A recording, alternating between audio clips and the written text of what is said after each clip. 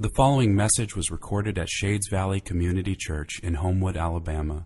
For more information and resources from Shades Valley, please visit us at shadesvalley.org.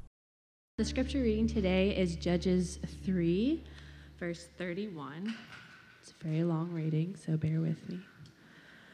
Judges 3, verse 31. After him was Shamgar, the son of Anath, who killed 600 of the Philistines with an ox goad, and he also saved Israel. This is the word of the Lord.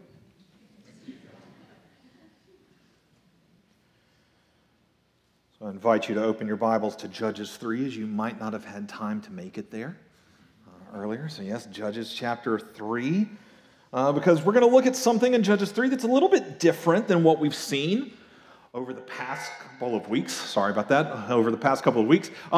In fact, you might have been just a little bit confused just a second ago when you heard Lizzie read just one verse for today. I mean, the reading was over so quickly, your heads might have been left spinning with just a couple of questions, like, who in the world did I just hear about? What in the world happened? Like, how did it happen? Why did it happen? It felt like the reading was over before, I could even get my Bible open, and I'm just left asking, who, what, how, why? This is because today we are encountering our first minor judge. Okay, so far, throughout our study of the book of Judges, we've done some introductory material, but then we've encountered two judges, and they have both been major judges. Othniel, and then last week we saw Ehud.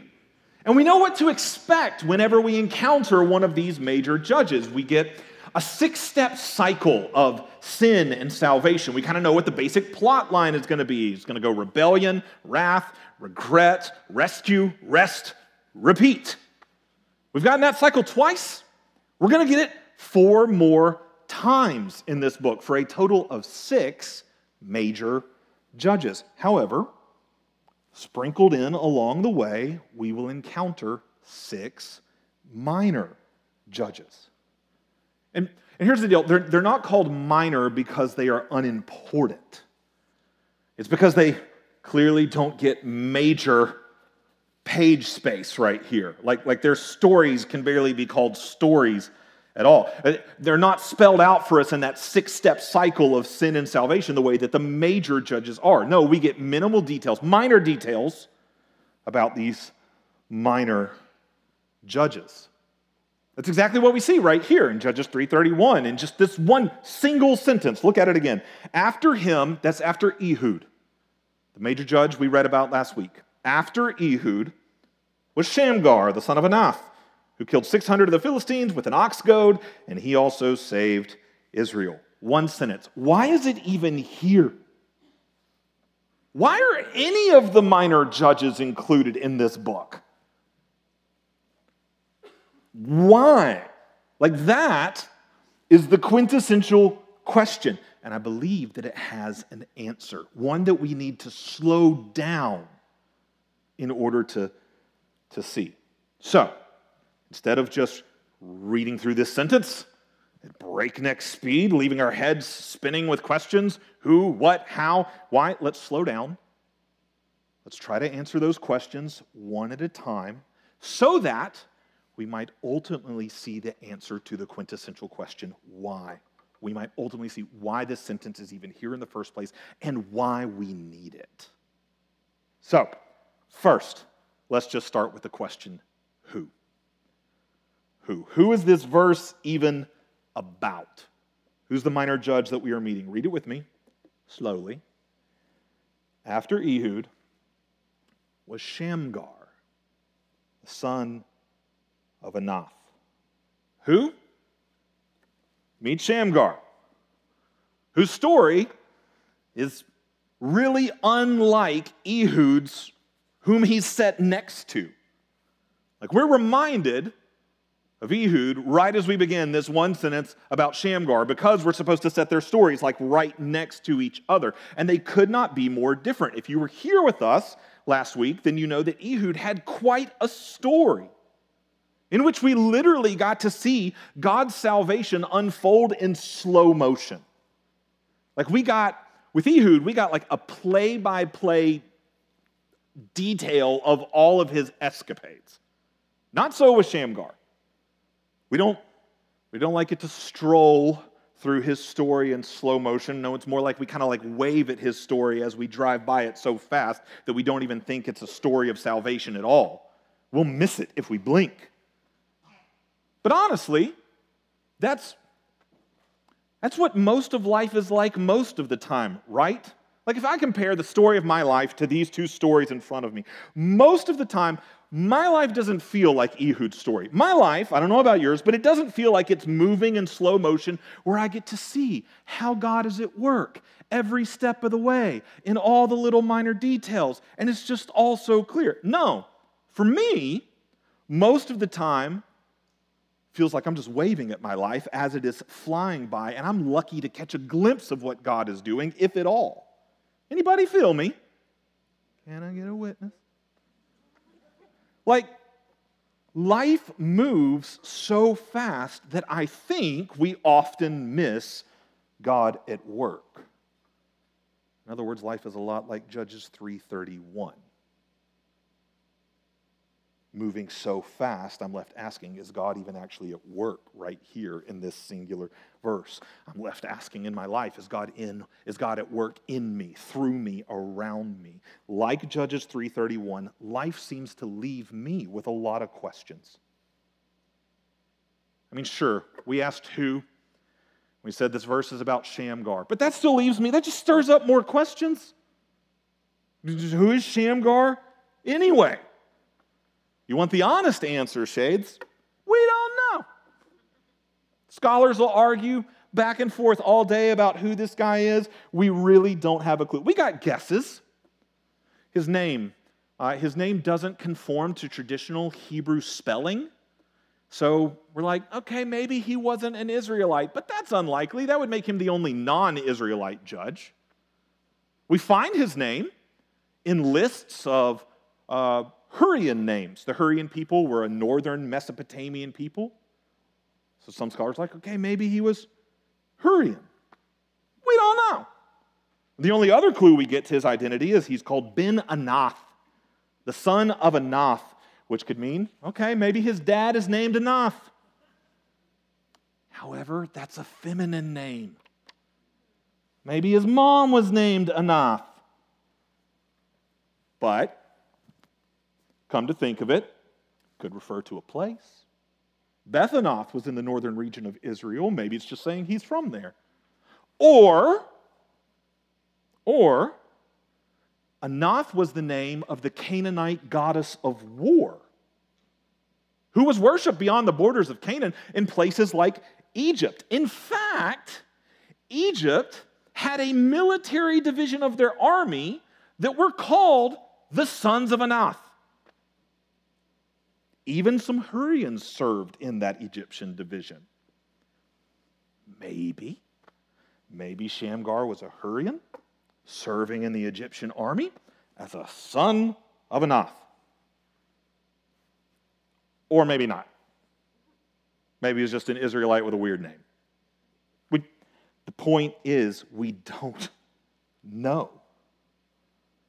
And apparently this wasn't always the case.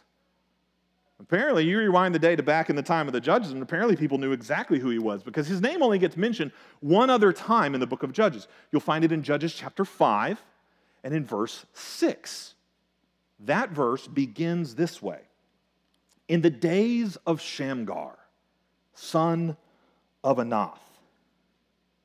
In other words, apparently this guy was so well known, his exploits so well known, that you could date things by him. Like this is like saying, in the days of George Washington, in the days of Cleopatra. Like we all know where and when we're talking about because we know the details of these people's lives and stories. Trust me, 100 years from now, ain't nobody going to be going, in the days of Jonathan, son of Tony. Apparently, the details of his life were known pretty well, but those details, even the details of who this guy is, have been lost.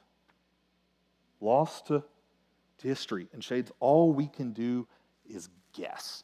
And again, we see that Judges 3:31 is a lot like life, leaving me with a lot of questions. And not just the question who, let's ask our second question. Now that we got an unsatisfying answer to the first one, bet that's what's going to happen with number 2 as well. Second question, let's ask what? What did this mystery man, Shamgar, even do? Let's keep reading slowly. Shamgar, son of Anath, who killed 600 Philistines. What did he do? Killed 600 Philistines. Well, finally, feels like we're starting to get some answers to our questions. But are we really? Or are more questions just being created by the little amount of information we're given? We're really not told much right here. This is actually the first time that we hear about the Philistines and a conflict between them and the people of Israel in the book of Judges. There's a lot more conflicts between them to come. The Philistines will end up being like Israel's primary rival for control of the land of Canaan. Hello? The Philistines, they arrived in Canaan roughly not too long after the Israelites. The Israelites came over land, Philistines came over sea, and really populated the area along the Mediterranean coast, what is modern day we call the Gaza Strip area. This is the first conflict that we see happening between them. But do we really have enough to go on here? Does this just cause more questions? Like, when did this conflict even take place? At the very end of Ehud's story, remember Ehud from last week? If you just go right up just one verse, read the end of his story. At the end of his story, we read that the land had rest for 80 years. So does this conflict take place after that? Maybe. But if you look at the next verse, the first verse of chapter 4, you'll read about Ehud's death. So does this conflict take place during the 80 years as a way of maintaining that rest that the land had? When does the conflict take place? Where does it take place? Is this along the coast, or is it mainland to prevent a Philistine incursion? Why does the conflict take place? Does Shamgar fight alone against 600 men? That'd be pretty stank impressive. Or is he fighting alongside of others? I have so many questions, and there are so very few answers. We see this even more if we ask our third question. We have asked who, we have asked what. Third question, how? How did Shamgar kill 600 Philistines? I mean, the Philistines were known for ruthless military might. So how did this guy do it? Again, let's read slowly, Judges 3:31. After Ehud was Shamgar, the son of Anath, who killed 600 of the Philistines with an ox goad. How did he achieve victory? With an ox goad. Again, finally feels like we're getting a straight answer to one of our questions, but again, this is an answer that actually only causes a lot more questions. Like, first of all, what's an ox goad? I mean, the word goad, okay, we know what it means to goad someone, to like prod someone or metaphorically poke at them, to egg them on. Well, an ox goad is used to do just that, but with an ox. It's a tool for prodding an ox to keep them going when they're plowing. It's basically a sad excuse for a spear.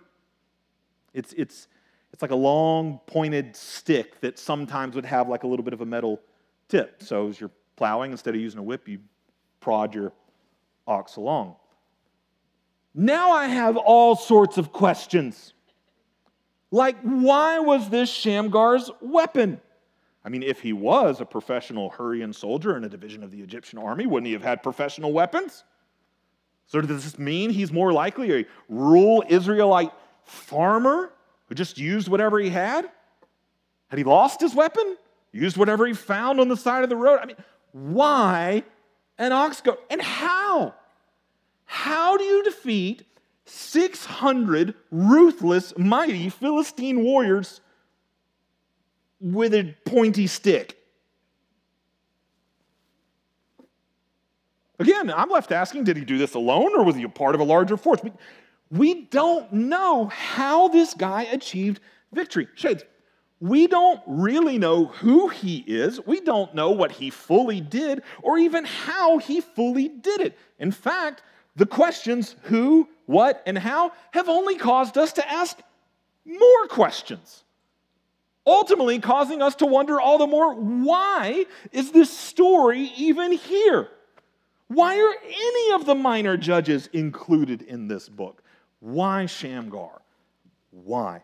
That's the quintessential question, and it's our final question and the only one with a rock-solid answer. Shades, read it one more time. Judges 3:31. After Ehud was Shamgar, the son of Anath, who killed 600 of the Philistines with an ox goad, and he also saved Israel. Shades, we may not know fully who Shamgar was, fully what he did, or how he did it, but we know why. For the salvation of God's people. And we know it wasn't really him who achieved such salvation. I mean, through all of the judges we've seen thus far, the Moshiachs, the saviors, we've seen that there is one who is ultimately the savior working through them, God. And that's no different here. God is the one achieving salvation through Shamgar. I can prove that even though the text doesn't say it. Judges chapter 10 and verse 11, God speaks to his people and he says this, did I not save you from the Egyptians, from the Amorites, from the Ammonites, and from the Philistines? Shades, at that point in the book, at Judges 10, that can only be referring to one thing, what we're seeing right here in Judges 3:31, and God says, I did that. That was me doing the saving through Shamgar, through an ox goad, which is what makes it obvious that it was him. The Lord loves to work through weak and weird things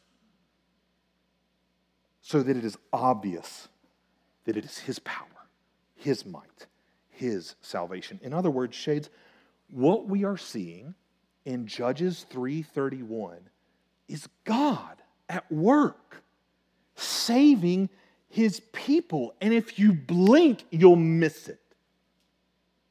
And I think that's the point. I think that's why this sentence is here. So that we might see God is always at work, accomplishing his salvation, even when our eyes don't see it, even when we miss it, or even when we forget it.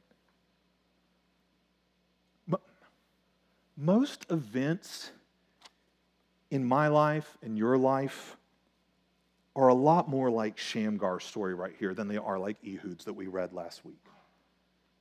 Most events in my life, I can't remember all the details of who, what, or how. Even the significant stuff that has happened in my life, most of my memory of it has been lost to history. But even there, Shades, when I can't see it, don't remember it, or forget it, even there, Shamgar shows us God was at work. For his glory and our good, he is always at work, accomplishing his saving purposes in your life. We get this message thrown at us through Scripture constantly, even from the first book. Think of the life of Joseph given to us in Genesis in great detail. Is it not given to us so that we might see God is always at work, especially and even when we can't see it? Is that not how Joseph himself looks back on his own life? Looks back on his brothers betraying him and selling him into slavery, him being sold to Potiphar, the Egyptian, him being falsely accused and imprisoned for years of his life. Is this not how he looks back on all of that at the end, when he looks on all of it and he says, God meant all of that for good? You, my brothers, when he's reunited with them at the end of his story, he says, you meant it for evil. God meant it for good. He used it all to get me here, into Egypt, into this place, so I would be put into this position, second in command, so that I could save you from the famine that was going to spread throughout the entire land. Joseph looks at the bleakest moments of his life and says, even there, when I couldn't see it, God was working. Joseph could have authored that song that we sing, even when I don't see it, you're working. Even when I don't feel it, you're working. You never stop. You never stop working. That's the point. God is always at work accomplishing his saving purposes in your life, Shades. And Shamgar shows us he's doing that even in the times in your life that cause the most questions. The times that feel as enigmatic as Judges 3:31. The times when there are sentences of your story that you don't even know why they are there. There are events that are part of your life that you don't even know why they are there. Judges 3:31 shows us that even there, especially there, God is active in accomplishing his saving purposes. Even when you don't see it, understand it, or even when you don't believe that it's possible. What you're experiencing, I don't believe or see how it could be possible that God is at work here. I promise he is taking the most unlikely parts of your life, that as unlikely as an ox goad, he is taking those and using them to accomplish his purposes. He is a God who specializes in using strange and weird things to accomplish his salvation. In Judges alone, we're going to see him use ox goads, tent pegs, clay jars, torches, trumpets, foxes, a donkey's jawbone, for crying out loud. He's going to use all those things to accomplish his salvation. But Shades, don't just read through Judges, keep reading your Bible. His tools that he uses, God's tools that he uses to accomplish salvation, only get stranger. Next Sunday, Shades, next Sunday is the first Sunday of the season of Advent. We are entering into a season where we will celebrate God using a manger to accomplish his salvation. But just keep reading. His tools only get stranger. He'll use spit and mud. He'll use fishermen. He'll use loaves. He'll use fish. He'll use parables. He'll use water. He'll use wine. He'll use stormy seas until finally he uses the strangest tool of all, a cross, to accomplish salvation for all who will come. You want to talk about a place where people, the disciples, couldn't see possibly how God was at work accomplishing his salvation for his glory and our good. The disciples couldn't possibly see that at the cross. Shades, but yet at the cross, God works his greatest, most beautiful, most righteous act of salvation ever. I promise, Shades, because of the cross, I can make this promise. Even when you don't see it, understand it, or believe it is possible, God is taking the most unlikely parts of your life, the ox goads, the mangers, and the crosses, and he is using them to accomplish his saving purposes. I know that's true, and I know it's true for you. Once again, because of Shamgar. That's why he's here. That's why all of the minor judges are here. To make sure, not only that you know the truth of God's salvation and that he is always working to accomplish it, but so that you know it's true for you. Do you remember? I told you in the beginning, do you remember how many major judges there are in this book? Anybody? 6. And sprinkled throughout, do you remember how many minor judges there are? 6, bringing the total number of judges up to 12. Why in the world would our author want to make sure he sprinkles in just enough extras to get this number up to 12? Israel as a people is made up of 12 tribes, and thus all throughout Scripture, the number 12 consistently becomes symbolic as a number that stands for all of God's people. In other words, our author includes these 6 minor judges as a way of saying the truths you are seeing. The truths you're seeing about God's salvation, they are true for all of God's people, including you. This is why. This is why Judges 3:31 is here. And it's why we need it. So that we might see God is always accomplishing his salvation for all of his people, including you. Even when life is passing by so fast that we don't see it. We miss it. Even when life is giving us more questions than answers. Even when all the details are forgotten and lost to history. Even then, he is working all things together for the good of those who love God and are called according to his purpose. Even amidst mangers and crosses and even with ox goads and shamgars. God is always accomplishing his salvation for all of his people. So, roughly 1 year ago, an event occurred in my life that some of you probably never even knew about. And even if you heard about it, I would imagine nobody in here would remember what I'm talking about unless I remind you.